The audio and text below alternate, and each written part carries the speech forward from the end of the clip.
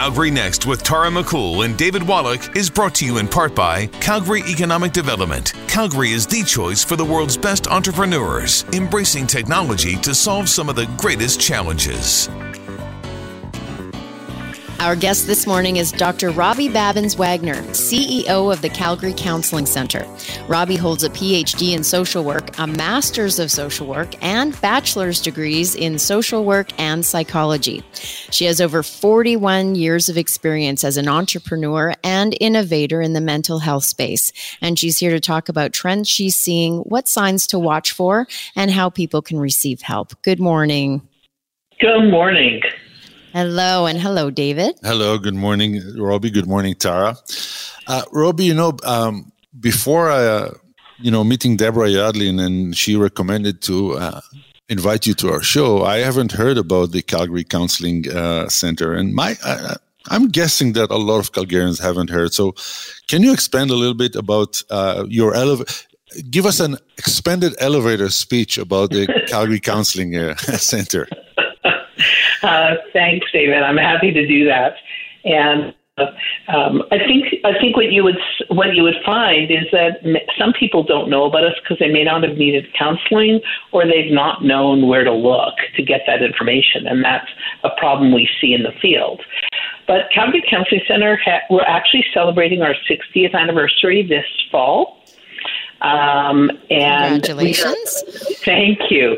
We started as a very small organization at that time. We've grown. When I joined 30 years ago, I was one of 5 people at the organization, and we're now about 120, 130 people.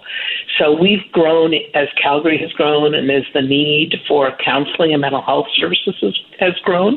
But we actually focus on 4 things.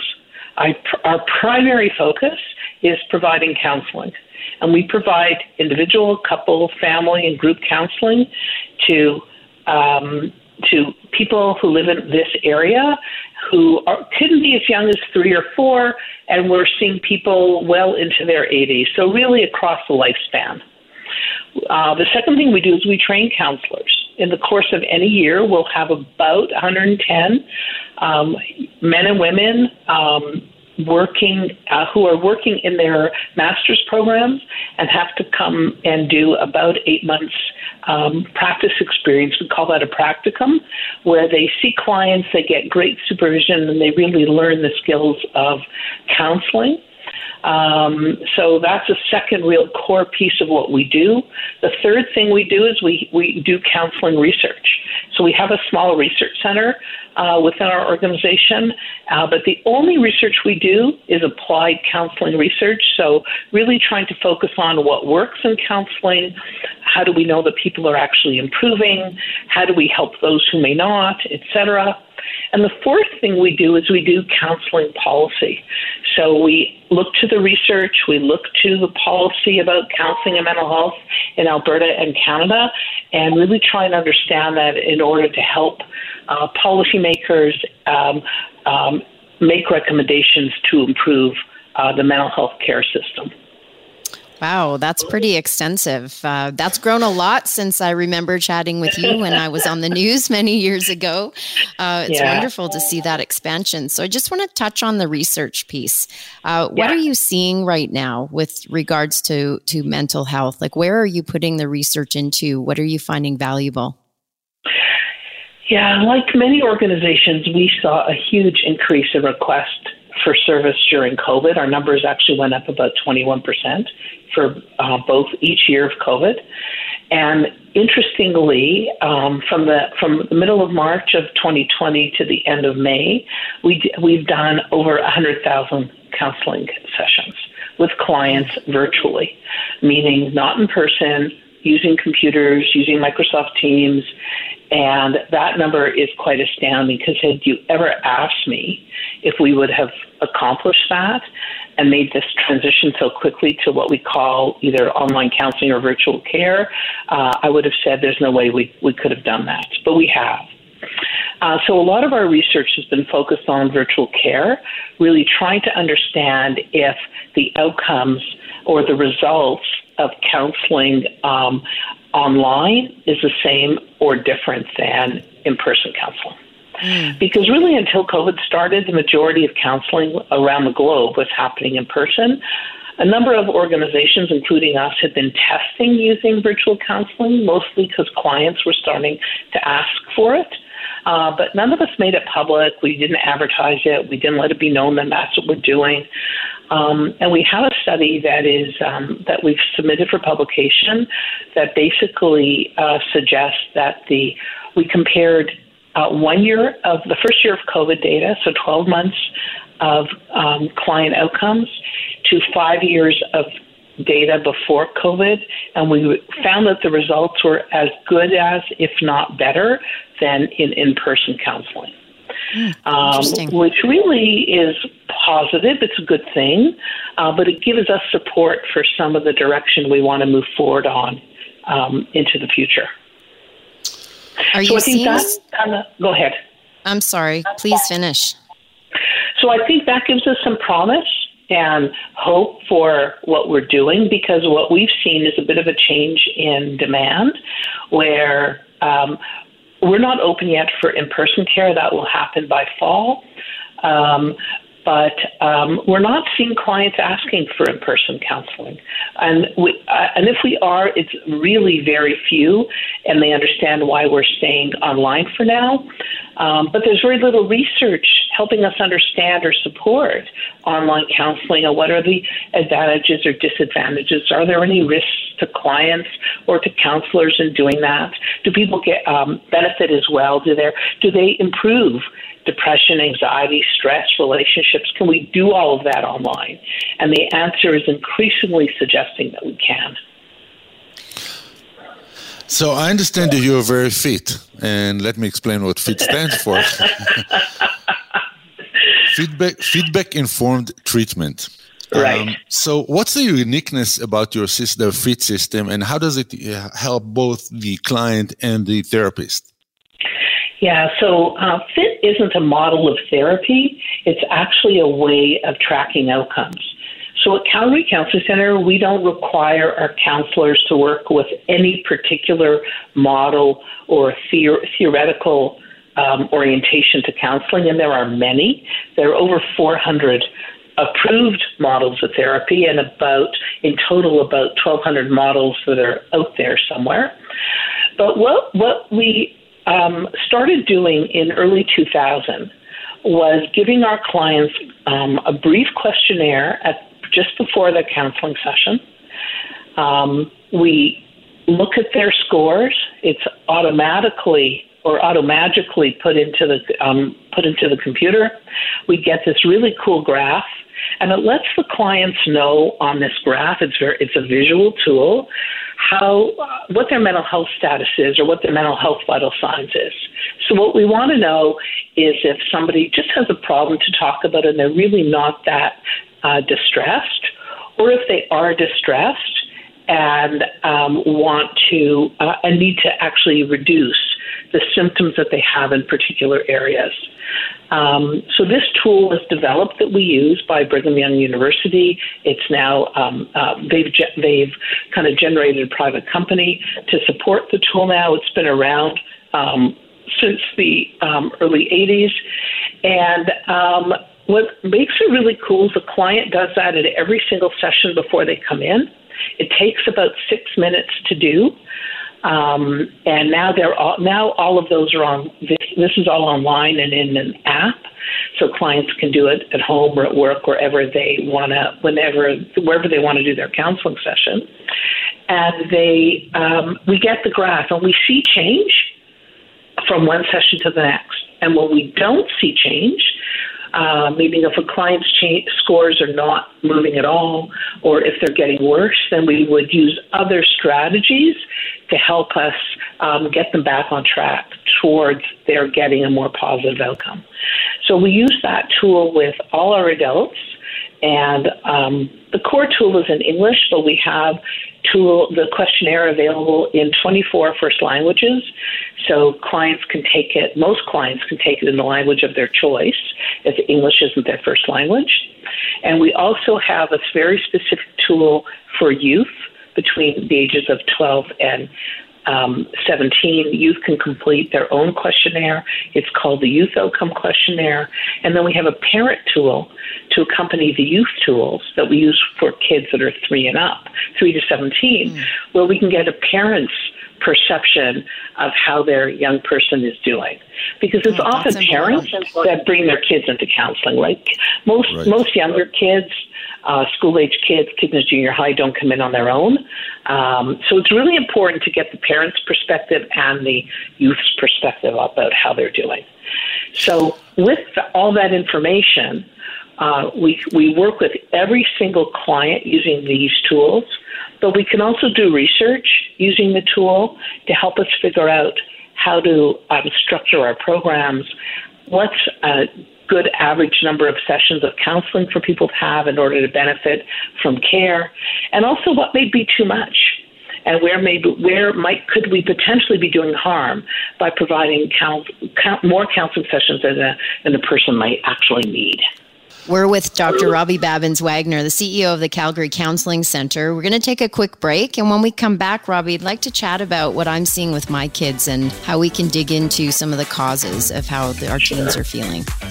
Calgary Next with Tara McCool and David Wallach is brought to you in part by Calgary Economic Development. Calgary is the choice for the world's best entrepreneurs, embracing technology to solve some of the greatest challenges.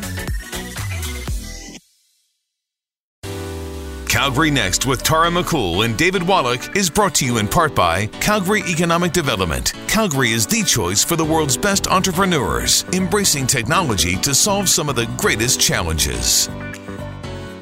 Our guest this morning is Dr. Robbie Babbins-Wagner, CEO, Calgary Counseling Centre. So, Robbie, before the break, we were talking about my perspective with the kids. So I've got a 21-year-old daughter, 19-year-old daughter, and a 16-year-old son. And I'm seeing a lot of, with the girls particularly, in the friend group and extended, anxiety, ADHD, depression. And I'm wondering if any of the research that you're digging into looks at why this is happening and starts to target those things. Have you seen more of this, or did the problems develop around the onset of COVID, or were they there beforehand? No, I mean, even in high school prior to, I did see a lot more than when, I was growing up a long time ago at that phase, but I just don't remember people suffering the same way that they are now. Or we didn't talk about it. True. Yeah. True. I actually think it's that we didn't talk about it, number one. And the second part of it is some of the science, both in diagnosing and working with young people, is better than it was when we were kids. And I think the whole issue of mental health and seeking care is becoming more acceptable. And I think COVID has really helped us with that, because there was so much conversation about mental health. Our provincial government put a lot of money into providing mental health supports to people all over the province. So I think it's become more okay to seek help and for kids to talk about it than it was certainly when I was a kid. I saw changes when my kids were growing up, but I think it's even now it's more accessible to people. And there have been many strategies nationally and locally to reduce stigma around seeking help for mental health problems such as anxiety, depression, ADHD. So I think it's a combination of things, but I think the biggest issue, the epidemiological numbers until COVID, meaning the science that tells us how much depression or anxiety or stress an age group will have, really hadn't changed since COVID. We've seen a bit of a jump since COVID, but a lot of us believe that given 3 or 5 years, and if we don't have any more new pandemics during that time, we'll see those numbers probably go back to pre-pandemic rates. So how do we know if we have a friend or a family member and they seem to be struggling, but we're not clinically trained and we don't really know what any of these mental health issues might be? How do we know, and how do you help somebody get help when they don't either want help or know that they need help and they're an adult? I would, what I recommend is that you have a conversation with them and you raise it and say, I'm concerned about you, or I'm seeing signs in Sally that have me concerned. Can we talk about this? And if they don't want to talk about it, there's nothing you could do, but at least you planted the seed for a conversation. You can't say, if you want to talk about it at any point, I'd be happy to talk to you about it. And I would offer resources. I would say it's normal. These problems these days are quite normal. There are ways we can get help. They're not expensive. They're accessible. And if you want to know, if you need my help to get there, or if you need my help to make connections for you and an organization, I'd be happy to do that. But they can also go talk to their family doctor. Just about anybody. The language I like to use is that any door is the right door. These days, talking to anybody will probably lead you to a resource that you can access, that you can make use of, that will make sure you get to the right place for the particular problem that that friend's child is dealing with, or that friend is dealing with themselves. Most of the people who come to us come at the recommendation of a previous user of our services. Our guest this morning is Dr. Robbie Babins-Wagner, CEO, Calgary Counseling Center. Something that is very close to my heart, and I'm involved with the Israeli veterans suffering from PTSD, because I'm a veteran. And for years, no one knew how to deal with PTSD. Now, I live in Canada for the last 23 years. And what I've seen in the last 25 years or so, that Canadian Army forces were involved in former Yugoslavia, involved in Afghanistan. And it seems to me that here in Canada, we don't know how to deal with PTSD, and we probably don't even deal with it. So what do you see in terms of dealing with veterans or first responders with their PTSD? Because they see stuff that, the normal person doesn't see every day. Yeah. So let's start with first responders. I think for first responders really need the support of the community and supportive services that can best meet their needs. And that really means providing very specialized trauma-related counseling and support services to first responders. After the flood in 2013, we had a huge influx of first responders coming to the center to receive counseling services, and they did really well in their work. Let me kick it up a bit. You talked about Canadian Armed Forces and veterans. We have actually, for the last year, been working with Veterans Affairs Canada and working with all of their occupational stress injury clinics across the country. When I say we, I'm involved in some of my staff. We're consulting to them in order to use the FIT work that you asked me about earlier, and to use it as a best practice to be able to determine whether the trauma-informed work and the trauma skills training and therapy that they're doing with their clients is actually making a difference and is benefiting their clients. So I think the Canadian government, like many governments, are really committed to providing more trauma services, specifically for PTSD, both for veterans, for people who are currently in armed forces services, and for first responders. But these are groups typically that are more reluctant to seek counseling, more reluctant to seek help, because they typically have been socialized into more of a macho, don't share my problems, it won't help me at work, there'll be consequences to me phenomena. And I would suggest that most organizations are changing around that. None of this is perfect, but I think organizations now are investing in and providing the support to their members and to their employees. But I don't think we've had enough service, and I don't think over time, I think that's changing again now because of the war in the Ukraine. But I think there's more work to do in that space. You've done so much to increase awareness in the mental health space. What would you focus on right now? What do you think is like, where's the fire burning? What is it that we all need to think about, raise awareness for, pay attention to, and help our communities with? I think it's continuing. The most important thing we need to do now is to continue the conversation about mental health. Because, the virus is not as visible right now, so people think that everything's okay. And, numbers are high and people are struggling. I think they're doing a bit better because the weather's nice and they can be outside. And but there are a lot of people that are still ill and struggling with COVID and some of the side effects of COVID. So I think talking about mental health, making sure that services are available and accessible. For example, we don't have a wait list. We haven't had a wait list in 18 years. Anybody calling us today will be assigned to a counselor no later than noon tomorrow. And wow. This has been a promise that we made many years ago.